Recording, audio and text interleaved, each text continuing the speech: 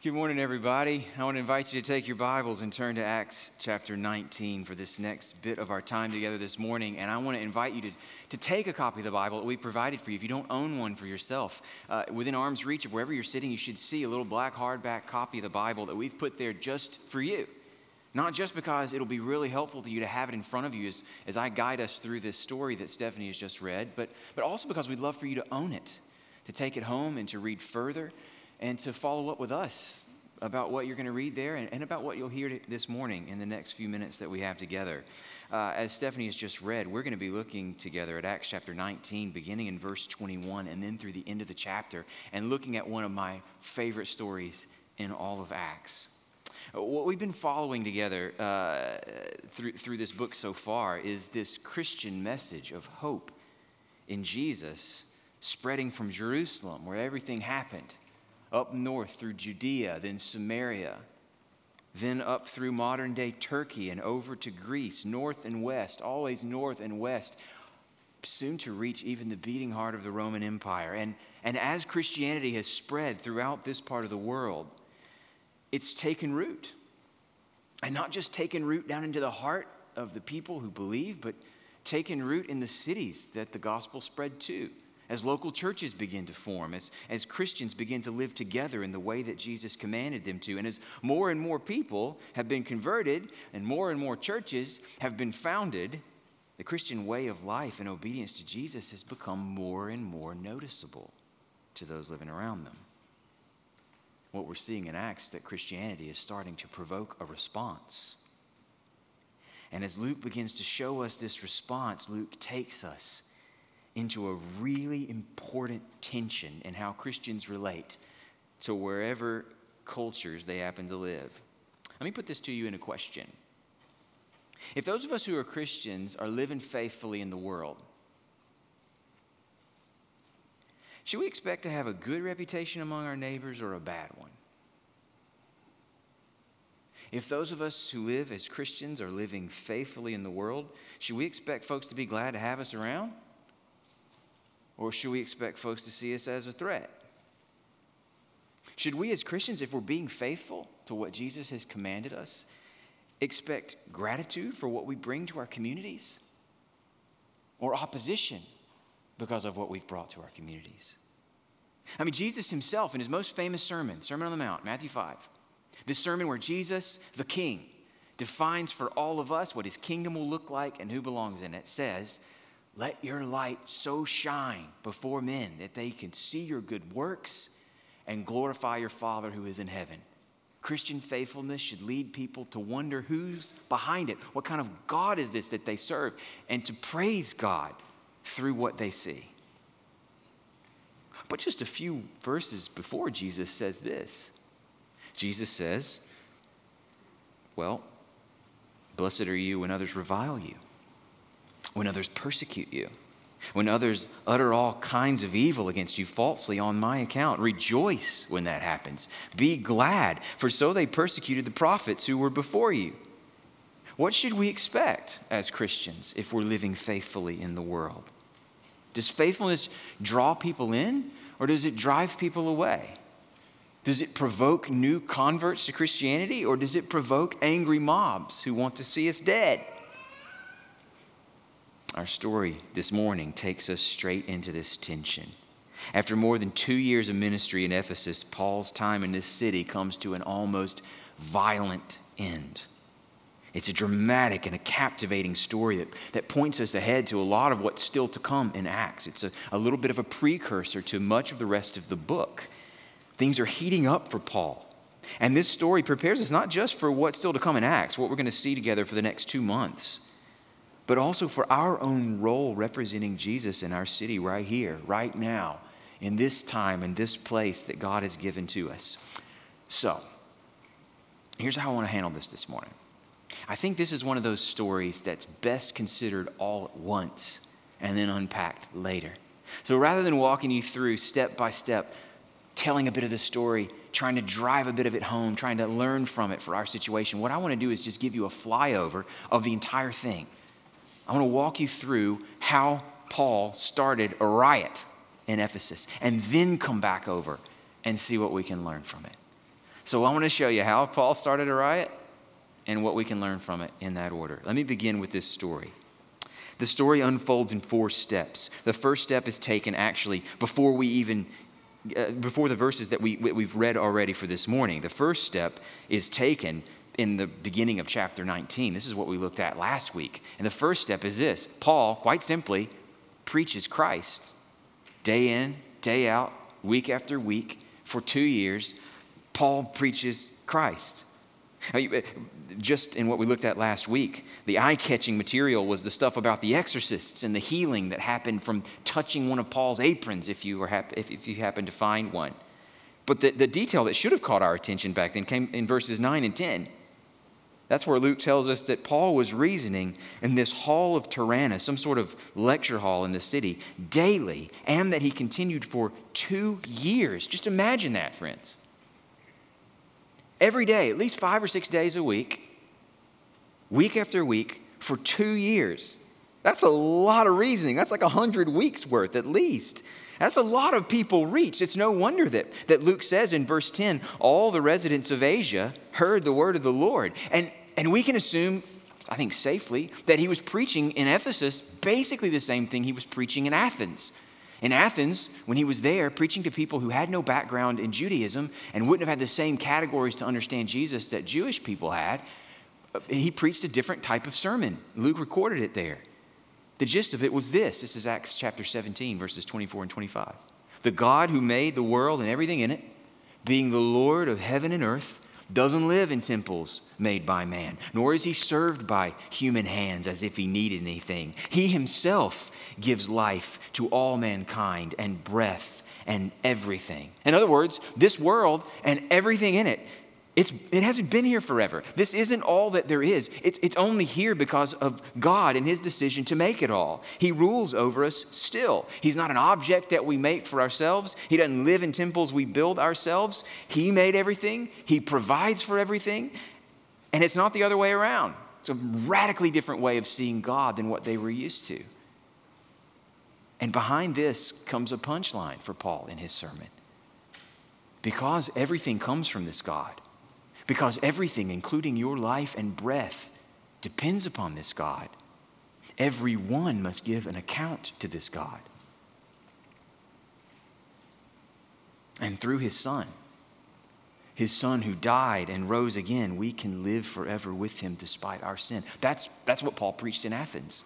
We can assume that's what he's preaching here.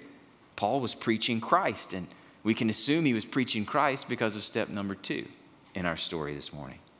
Step number 2 is Demetrius loses his income. Step 1 is Paul's preaching Christ. Step 2, Demetrius loses his income. Here's where we move into our verses for this morning. Verse 23 tells us there was no little disturbance concerning the way, and that the instigator is this silversmith named Demetrius. He's a guy who makes little silver shrines to a goddess called Artemis, or maybe you're more familiar with the Latin term for her, Diana, one of the most famous gods in that time, in that place. This was a patron god for Ephesus. It was their special main deity. And Ephesus itself was home to this magnificent temple to the goddess. In fact, the temple to Artemis in Ephesus was one of the 7 wonders of the ancient world. Perhaps you've heard of that list, an ancient text that cataloged. Here are the things. This should be your bucket list. If you've got disposable income and time on your hands and you live in the ancient world, go see these 7 things. Things like the pyramids in Egypt, things like the hanging gardens of Babylon or the statue of Zeus in Olympia. This temple was on that list. That's how dramatic and wonderful it was. A major attraction. And with major attraction comes tourists. And with tourists come tourist dollars. There was an entire economy that flourished around this temple. Think of it like what's probably happening right now a few blocks from here over at Nissan Stadium. You know, there's a Titans game. Hope you guys have lunch plans on this side of town for after church today. There's a Titans game, and you know, it's not just about the football, is it? If you were to wander over there to Nissan Stadium, what you'd see all around the stadium are vendors. Everywhere you look, you'll see people selling T-shirts and hats and hot dogs. And if you go into the stadium, same thing. At every turn, you'll find peanuts that you can buy for 5 times the price of the same bag at Kroger. There's a whole economy around this tourist attraction. Same thing at the Temple of Artemis. People like Demetrius were making little souvenirs, little objects you could take home from your trip to Ephesus and show your friends what you got there. Now, for a while, most folks who weren't Jewish, to those who weren't Jewish, when they saw or heard what Paul was doing, it seemed to them like a fraternal dispute, like just an internal matter in this weird little sect from out in the provinces. It wasn't worth fretting about, and most people didn't. Not so long as all they're doing is peddling this weird, bizarre, ridiculous message about a guy who died in shame on a cross. But now Demetrius is starting to take him seriously. Now, this message that probably looked so ridiculous at first is taking money out of their pockets. Look at what Demetrius says to his fellow craftsmen, the guys that he did business with. Pick up with me in verse 25. These fellow craftsmen, he, Demetrius, gathered together with the workmen in similar trades and said, "Men, you know that from this business we have our wealth. And you see and hear that not only in Ephesus, but in almost all of Asia, this Paul's persuaded and turned away a great many people, saying that gods made without hands are not gods. And there's danger not only that this trade of ours may come into disrepute, but also that the temple of the great goddess Artemis may be counted as nothing, and that she may even be deposed from her magnificence, she whom all Asia and the world worship." I mean, that's a nice little flourish that he throws in there at the end, as if it's all about the magnificence of this great goddess. You know, we don't want her to be deposed after all, but it's clear that's not what's really driving his concern. It's his wallet that he's mostly concerned about. Paul has told his customer base that all he's selling them are shiny pieces of fraud. Paul is persuading all of them that these gods made with hands are not gods. And now there's a danger that this trade may not be taken seriously anymore, which leads to step 3. Demetrius loses his income, and then the crowd goes wild. Things unravel fast from here. The craftsmen begin to cry out, "Great is Artemis of the Ephesians!" And it swells like a wave and sweeps over the city like a tsunami. The action shifts to the great theater of Ephesus. This is a real place. You can see this today. Google it on Google Images after the sermon is concluded. On your way home or after you get home, Google it. You can see this theater today. It's incredible. Would have seated roughly 25,000 people, built of stone up into the side of a hill in a format that looks a lot like our room here this morning. It's built for acoustics so that you could hear. Even 25,000 people at once in the open air with no amplification could hear what's going on stage. Now imagine that setting. Imagine those acoustics. And now imagine people of the city rushing into this theater. Everyone confused. Luke says most people don't even know what's going on here. They don't even know what they're shouting about. They just know, we're all shouting now. We're all shouting now. Great is Artemis of the Ephesians. Now imagine the deafening sound in a theater built to amplify the tiny voice of a single actor. If one guy could be heard by 25,000, what does it sound like for thousands to scream? What does it feel like? If you're Gaius or Aristarchus, Paul's traveling buddies, and you're swept up by this crowd and into this theater, and everyone's shouting with you at the center of it, what does it feel like to be Paul, who wants to rush in there with them? He doesn't want to sit this out. He wants to be there. And only his friends won't let him get in there. What does it feel like to watch it happening and to know this could end with bloodshed? Then we're told that for 2 hours they all shouted with one voice, "Great is Artemis of the Ephesians." On and on it goes until step 4. Finally, the town clerk, a sort of mayor fellow, rises, quiets the crowd, and speaks the truth. Basically, he scolds them. He tells them, beginning in verse 35, everybody knows that we're the temple keeper of the great Artemis. That's not in danger. Chill out. There's no danger in these men changing our reputation or how we're known for this temple. They aren't doing anything wrong to begin with. Verse 37 says, they haven't broken any laws. They're not sacrilegious. In other words, they're not stealing things out of our temple. They're just going about their business. Why are you guys so worked up? And even if they were doing wrong, he says, verse 38, we got a process for that.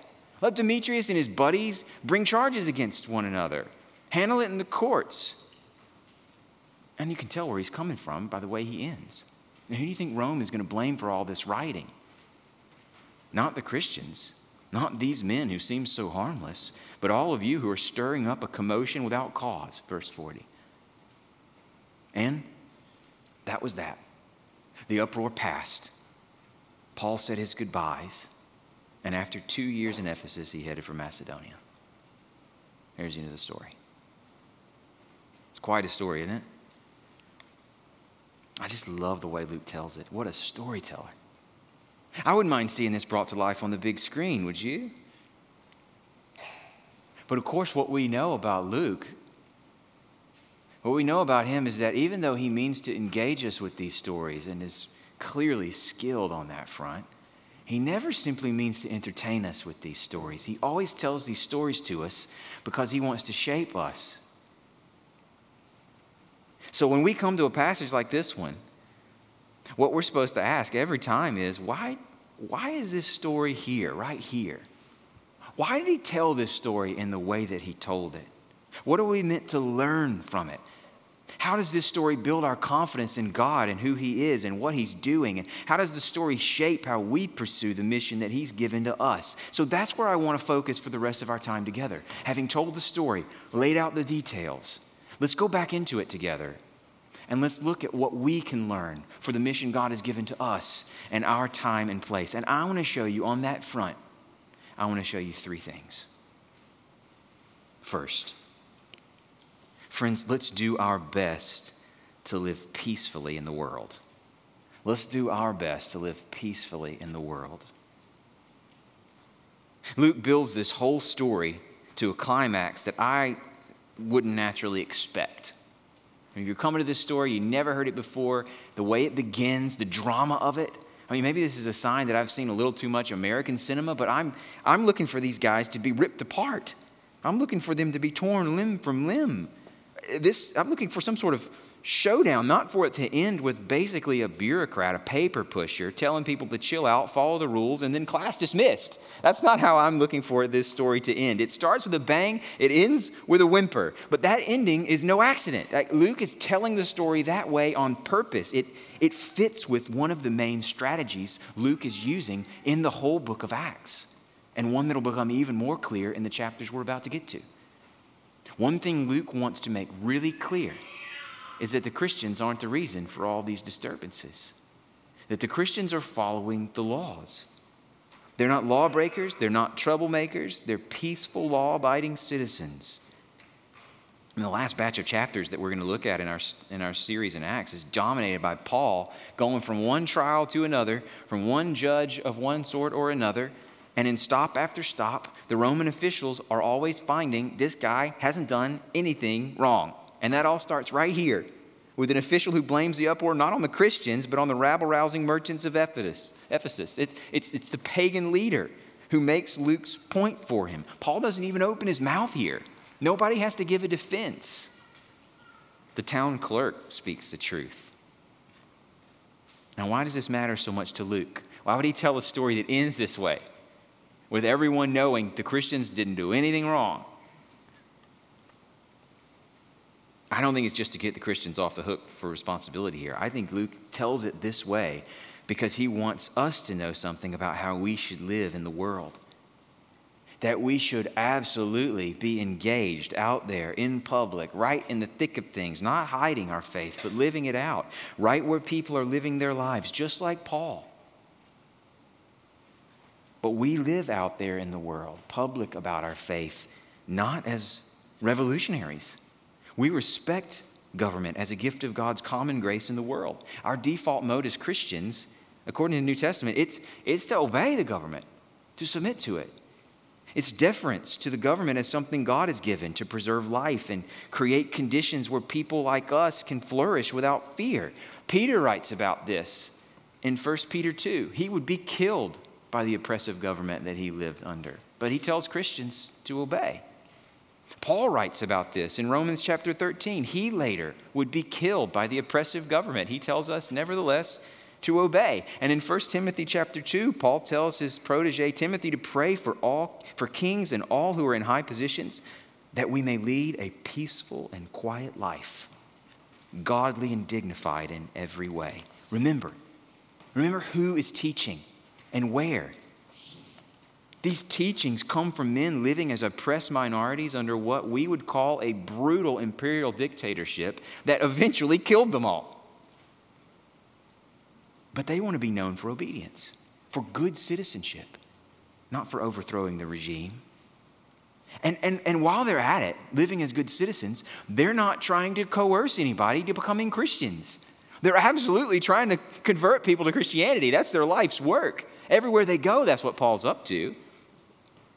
But our Christian living and our evangelism of people around us isn't some big power play aimed at cultural dominance. We don't have sticks to threaten people with. We just have carrots to offer. We have Jesus, who's worthy of everything. And that's why Paul's work every day, week after week, year after year, was a work of persuading and reasoning. These are the verbs Luke uses. He was persuading them. He was reasoning with them. He was teaching them. That's his work. Meanwhile, he held down a normal day job, making tents and paid his HOA fees or his taxes or whatever. He was just living his life while he went about telling about Jesus. He was modeling for us, and Luke would have us to know this was normal for the Christians at this time. A life that's peaceful and quiet and godly, aimed at converts but not at coercion. So here's another way to put it, guys. Our goal has got to be to live peacefully in the world with a main posture towards our culture that's not the posture of the warrior, but the posture of the ambassador who belongs to another kingdom, who speaks for that king into this kingdom and does so with goodwill and clarity on behalf of another, offering hope and belonging to anyone who will take it. We ought to do our best to live peacefully in the world as Paul did. That's the first thing I think we can learn from how this story plays out. The second thing I think we should learn from the story is this. Friends, let's expect opposition anyway. Let's do everything we can to live peacefully in the world, but let's expect opposition from the world anyway. If we're doing it right, so to speak, at some point we're going to experience some cost for our loyalty to Jesus, just like Paul did. In a way, guys, the Roman world that Paul lived in was a super tolerant place to be as a religious person. There was tons of different options for gods that you could worship. No one was that uptight about adding another one to the pantheon. In fact, as the Roman Empire spread throughout the world, a lot of times what they would do is they just take the gods of whatever people they just conquered and say, yeah, come on in. It actually helped keep people quiet if they could keep their own gods. And if there's some chance that there's some truth behind this God they worship, better to cover our bases, make sure they're satisfied and not upset at us for colonizing their people. Sure, bring them on in, as long as you know that at the top of the food chain, we all worship the emperor. Now, what we're seeing in this story is what happens when what looks like tolerance on the surface doesn't really go down very deep. We're seeing what happens when you at some point hit rock, where a person or a culture truly worships an ultimate deity for them beneath the veneer. At that level, where we're talking about ultimate meaning, ultimate hope, ultimate value in life, there's no such thing as a polytheist. At some level, everybody's pluralism stops and worship will be demanded. And when you reach that level and you worship Jesus, you should expect to be opposed. For Demetrius, that level was money. He gives some sort of lip service to Artemis, but ultimately he was fine with Paul's lecturing about the resurrection of Jesus so long as people kept buying silver shrines to Artemis on the side. What's one more god? There's no threat here, nothing to pay attention to. He's not really worried about Artemis, is he? His glory isn't his concern, or her glory rather. What he's locked in on is on the bottom line. And now Paul is threatening his income. So for Demetrius, the worship of Jesus clashed with his worship of money. That means war. Not long after this, as Christianity spread even further throughout the Roman Empire, and as more and more people became Christians and it became more and more difficult to ignore what was happening, at that level, it wasn't money that Christians ran into, but loyalty to the state and to the Caesar on top of the food chain. That's what mattered. That's where the conflict happened. They were happy to have you and your local deity join the imperial family if you wanted to. You could do whatever you want to on your holy days, whatever days matter to you. We don't care what you eat or don't eat, what you wear or don't wear, just as long as at the end of the day, you worship Rome at the top of it all. That's where their tolerance stopped, because that's where the real worship began for them. That's where the powers that be put ultimate meaning. I don't know of a better example of this problem that happened in Christianity as in the early years it spread through the Roman Empire than in the famous martyrdom of an early Christian leader named Polycarp. Polycarp lived not far from Ephesus in a town called Smyrna, modern-day Izmir in Turkey. He was the bishop in that town, leading the church in that town, and had himself been, according to tradition, discipled by the Apostle John. That's how far back Polycarp goes, and he lived right here where this action was going down.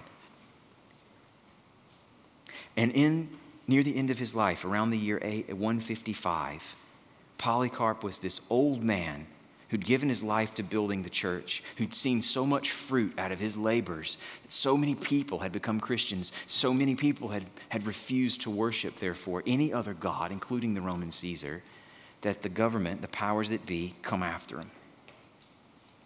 They want to cut off the head to kill the animal.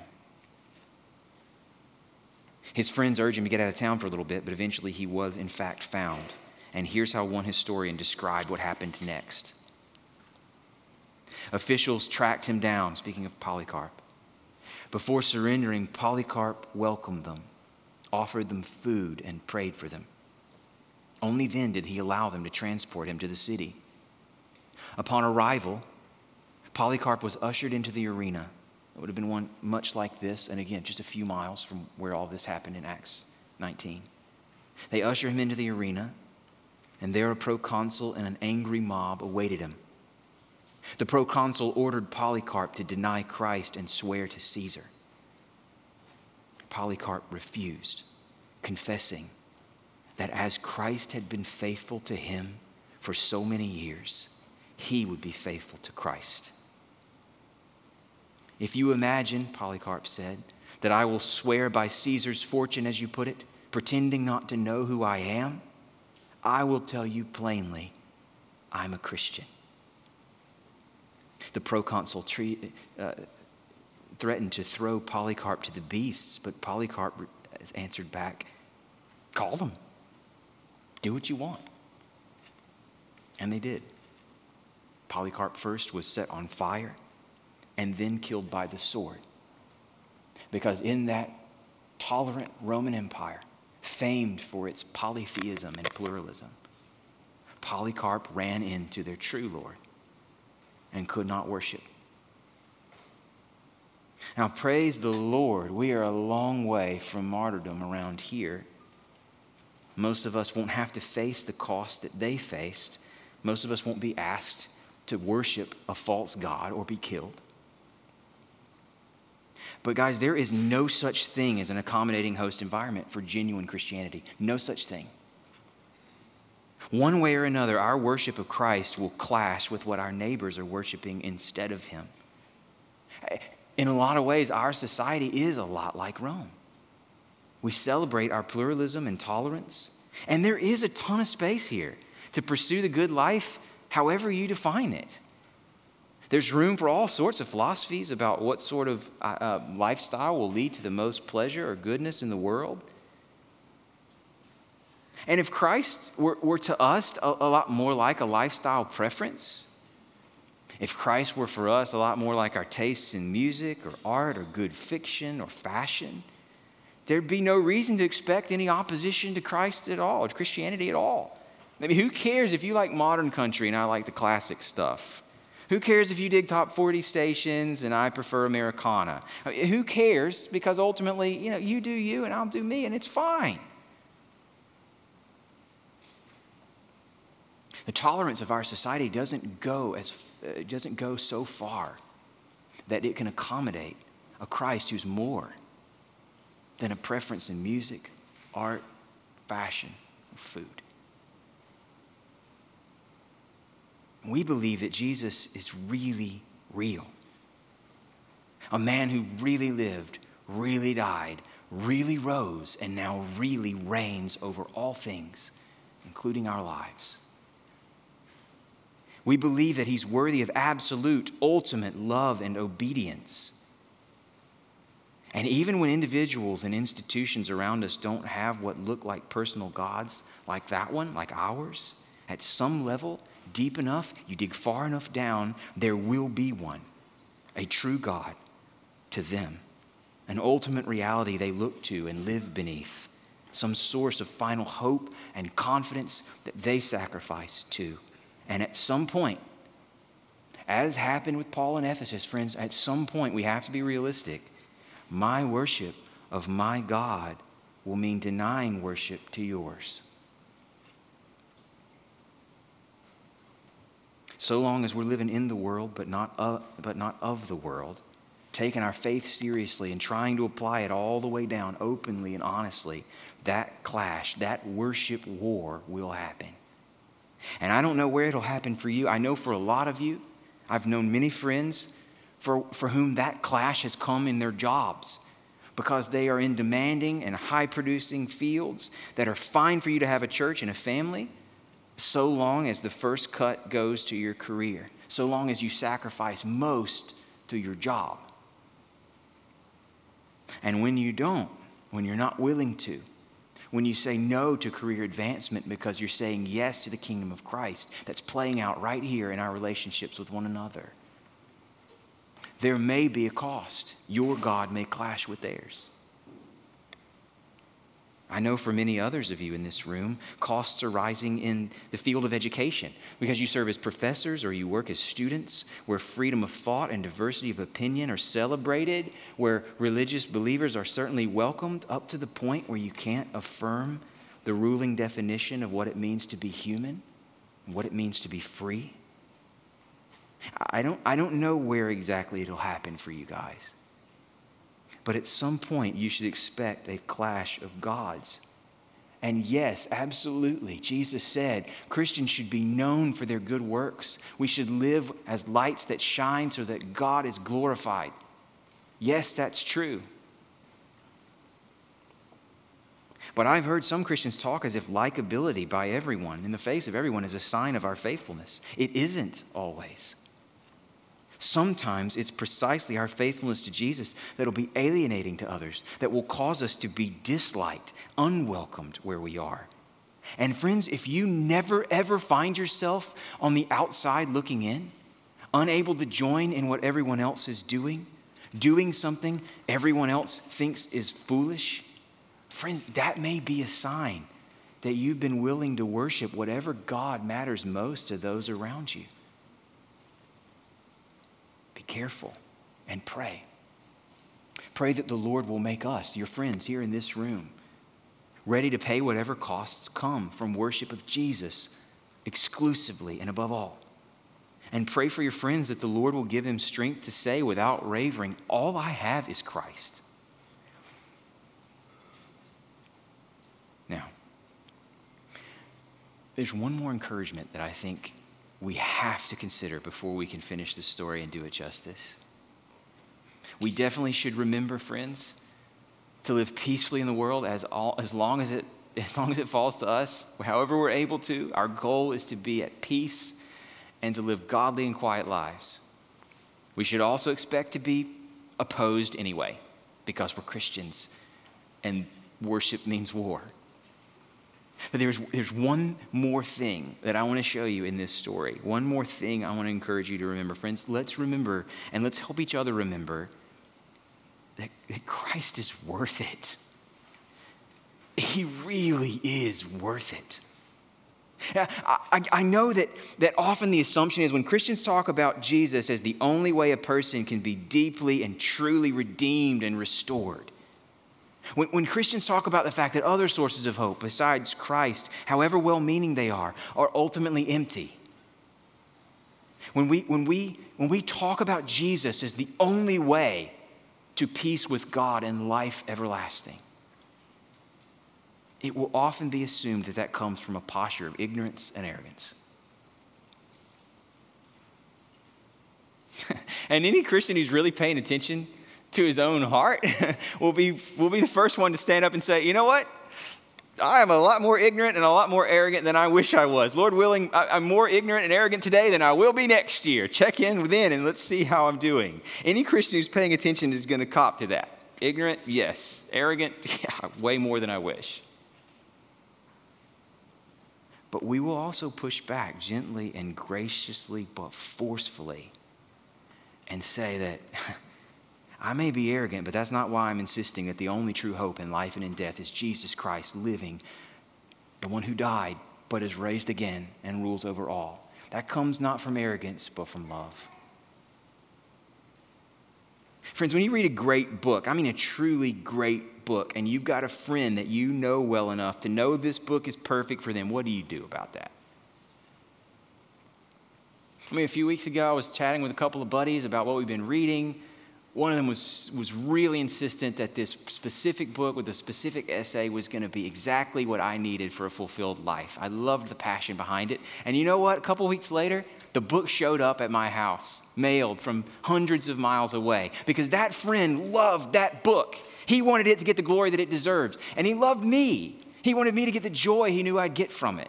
He played matchmaker, because that's what you do when you think you've got something wonderful that someone else needs and would enjoy. Now imagine, friends, that the stakes are different, much higher. Now imagine that you're down on the Gulf Coast a month or so ago when Hurricane Ida was bearing down.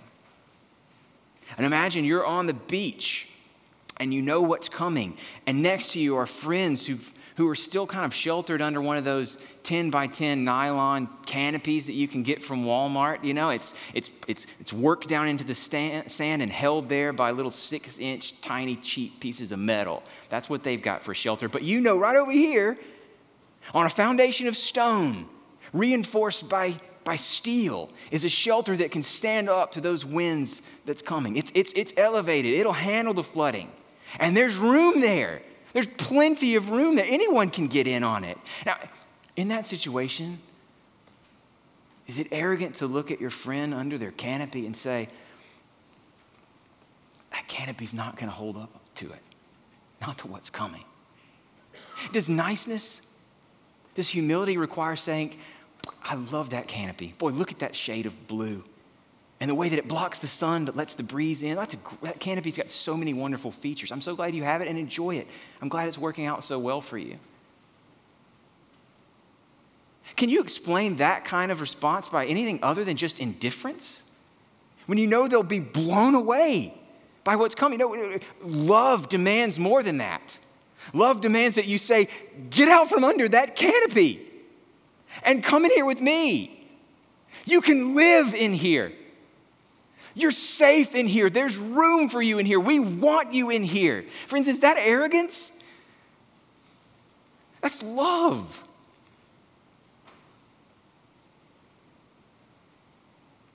Christians believe that Jesus is far more than an idea or a philosophy of life or a self-help strategy or a therapeutic resource for coping with my feelings of inadequacy. And he must be more for us to have any hope. Because a Christian knows, here's what a Christian knows. A Christian knows I am guilty before God for my sin. I haven't just let myself down. I haven't just fallen short of my own expectations for me. I haven't just hurt other people by my mistreatment of them. As true as those things may be, I've sinned against the God who made me. The God on whose love and goodness I've depended for every breath I've ever taken. All the while, breathing in his air while neglecting him, dishonoring him, presuming on him over and over and over. A Christian knows this, and that this has happened not in the realm of ideas, not just in history, but here in real time, in my life. That's what I've done. I can't forgive myself for that. Only God can forgive me. And Jesus lived and died in a history as real as the history in which I have sinned against him, so that he could pay what it cost to forgive me for my sin. A Christian knows that. A Christian knows also, I'm dying. My life is already winding down. Lord willing, not today and not tomorrow, not even 5 decades from now, but I am not going to escape. I'm not going to be the one guy to escape what no one else in history has ever escaped. And that means no matter how many hours I put into my work, no matter how many of my hopes and dreams I may reach, no matter what I'm able to accomplish, in 100 years' time, nobody alive is going to remember me at all. They're not going to remember any of it.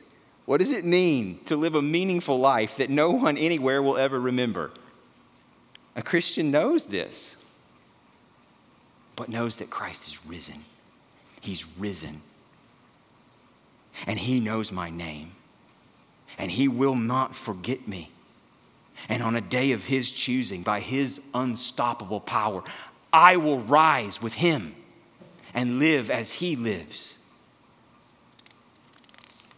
A Christian knows that anyone from anywhere can enjoy what Jesus offers, if only they'll trade in that nylon tent for the shelter built on the rock. Now, holding out that hope may come off as arrogant because it is an exclusive offering. And holding on to that hope when Jesus' lordship brings us into a clash with other lords, that may come with painful consequences. That's true.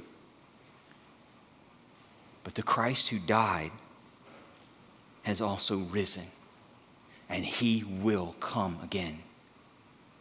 And he's worth whatever it costs us in the meantime. So will you pray with me now that this Lord, the only Lord who is, will give us the confidence and joy to worship him until he comes again. Let's pray.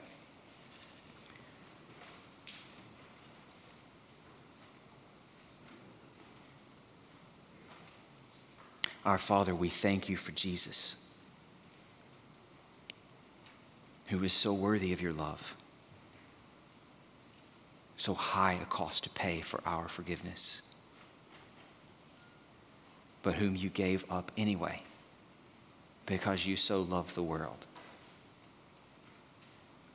And we ask you for the strength to trust in and confidently offer this Christ where you've put us, when you've put us, around whom you've put us. And we pray that through our worship of Jesus, whatever it may cost us, others would come to worship him too. And we pray that you would do this work in us even this morning to build our confidence and joy and our courage because of what you have said to us in your word. We pray to you these things in Jesus' name. Amen.